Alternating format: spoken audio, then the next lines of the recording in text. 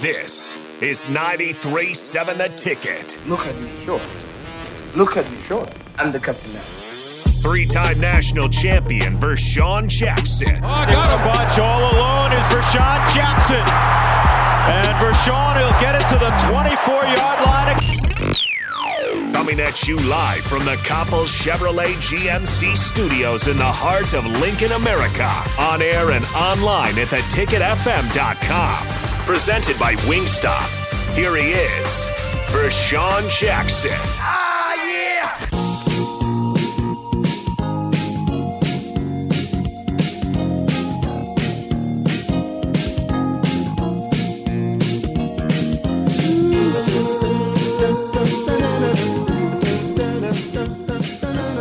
Welcome back in. Hour number 2 of the Captain Show, sponsored by Wingstop. Nick Sainert with you. No Vershawn this week. One of these times I'm just going to stop saying no Vershawn this week, and you guys are just going to come back with me. Nick Sainert with you. 402-464-5685. The Honda Lincoln Hotline, the Starter Heyman text line. Both those continue to be open for you guys. We get this. Rubber Duck from LinkedIn says, Nick, let me sub in on Friday. Listen, that's not my call, unfortunately. I don't know, Rico? Rico can't hear me. He's doing work.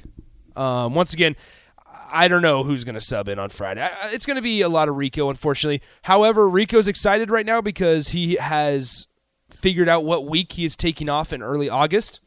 So Rico's going to get a full week off. So congratulations, Rico. You're going to get a vacation. Much-needed vacation because Rico just is always there to fill in for us. Rico is just always there to fill in for us. Yep, you can hear it. There you go. Turn that button. Rico's always there to fill in for us, but nobody's ever there to fill in for Rico, unfortunately.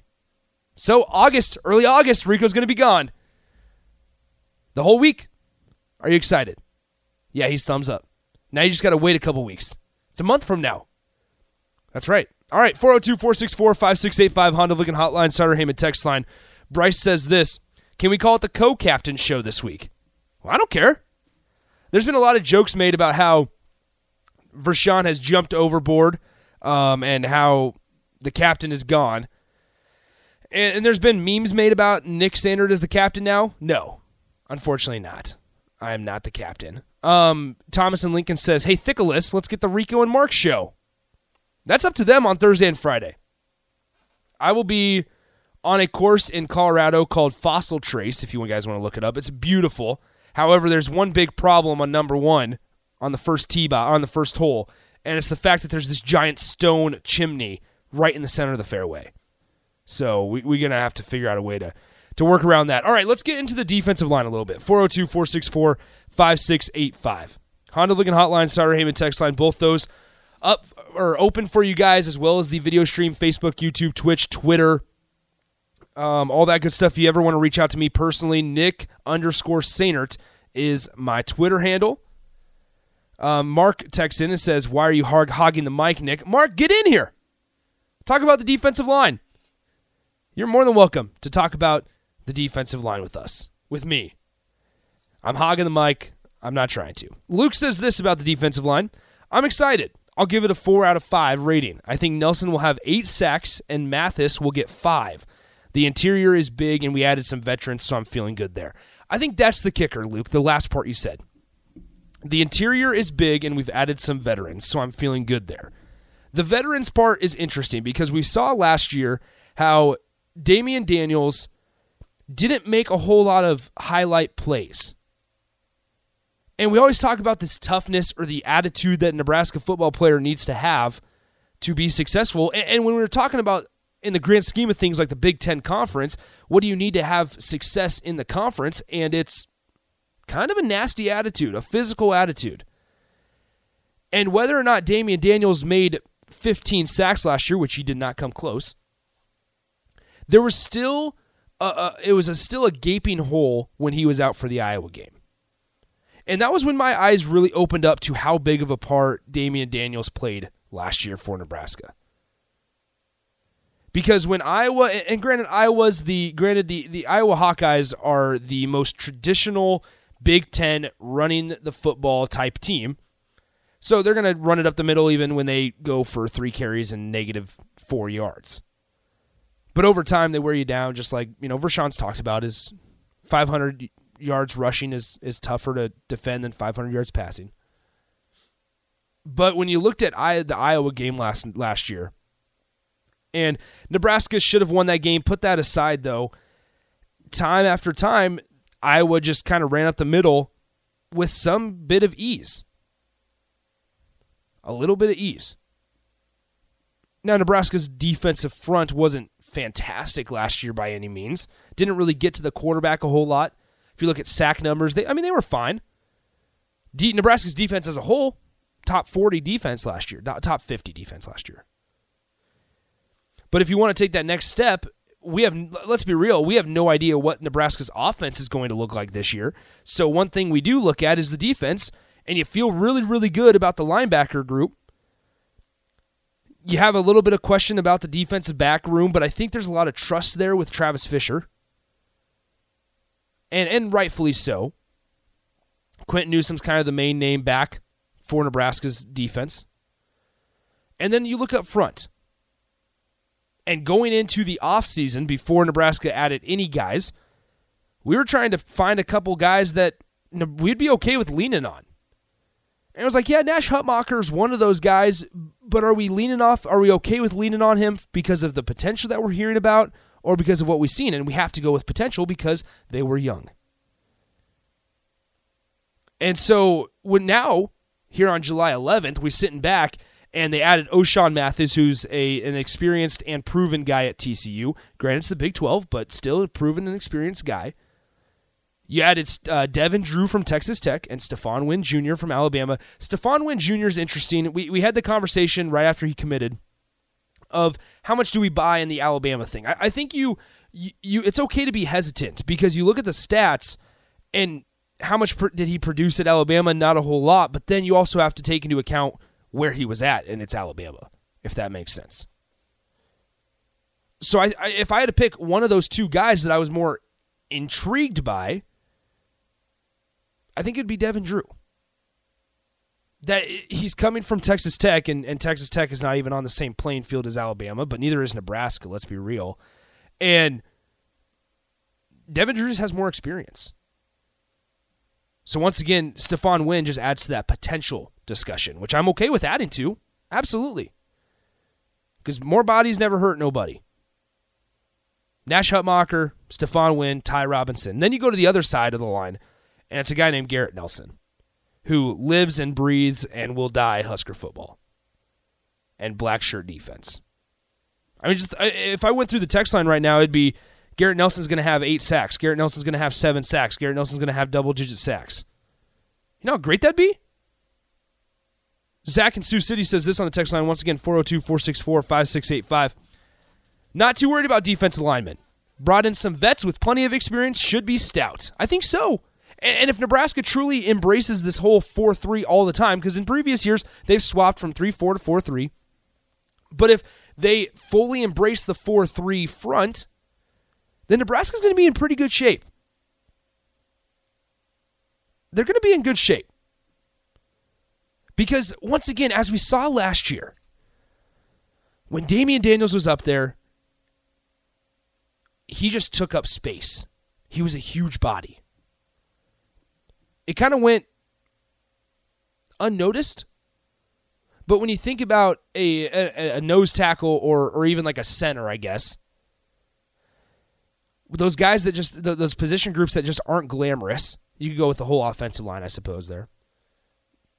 When you don't talk about them, that means they're doing their job. Unless you're a Tyler Linderbaum from Iowa, I guess, that won the Remington Award. But we didn't talk a whole lot about Damian Daniels last year. But it was because he just took up space to free up space for the linebackers to get to the next level. Into the backfield.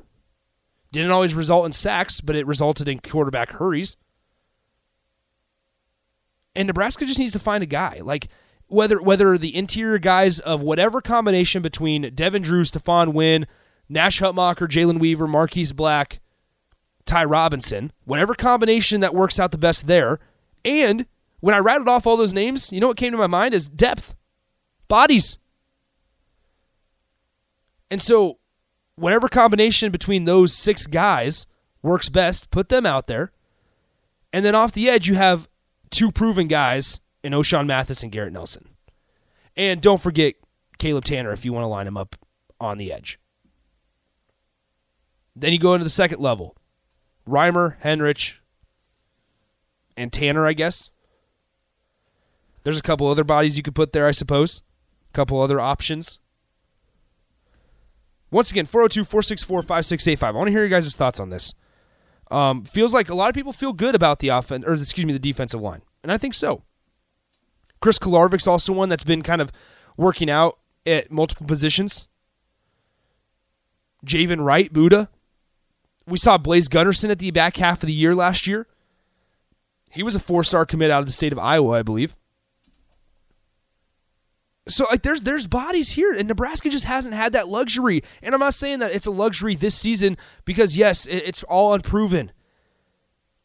And I think there's going to be a lot of eyes on the defensive line room because we see Tony Tuioti leave Nebraska for Oregon. Mike Dawson swoops in, takes care of the defensive line, and we don't really know what to expect. Once again, I had this conversation with Zach Carpenter. A lot of times you can tell what the team wants to do on whether it's offense or defense, what kind of body type they're attracted to when they recruit.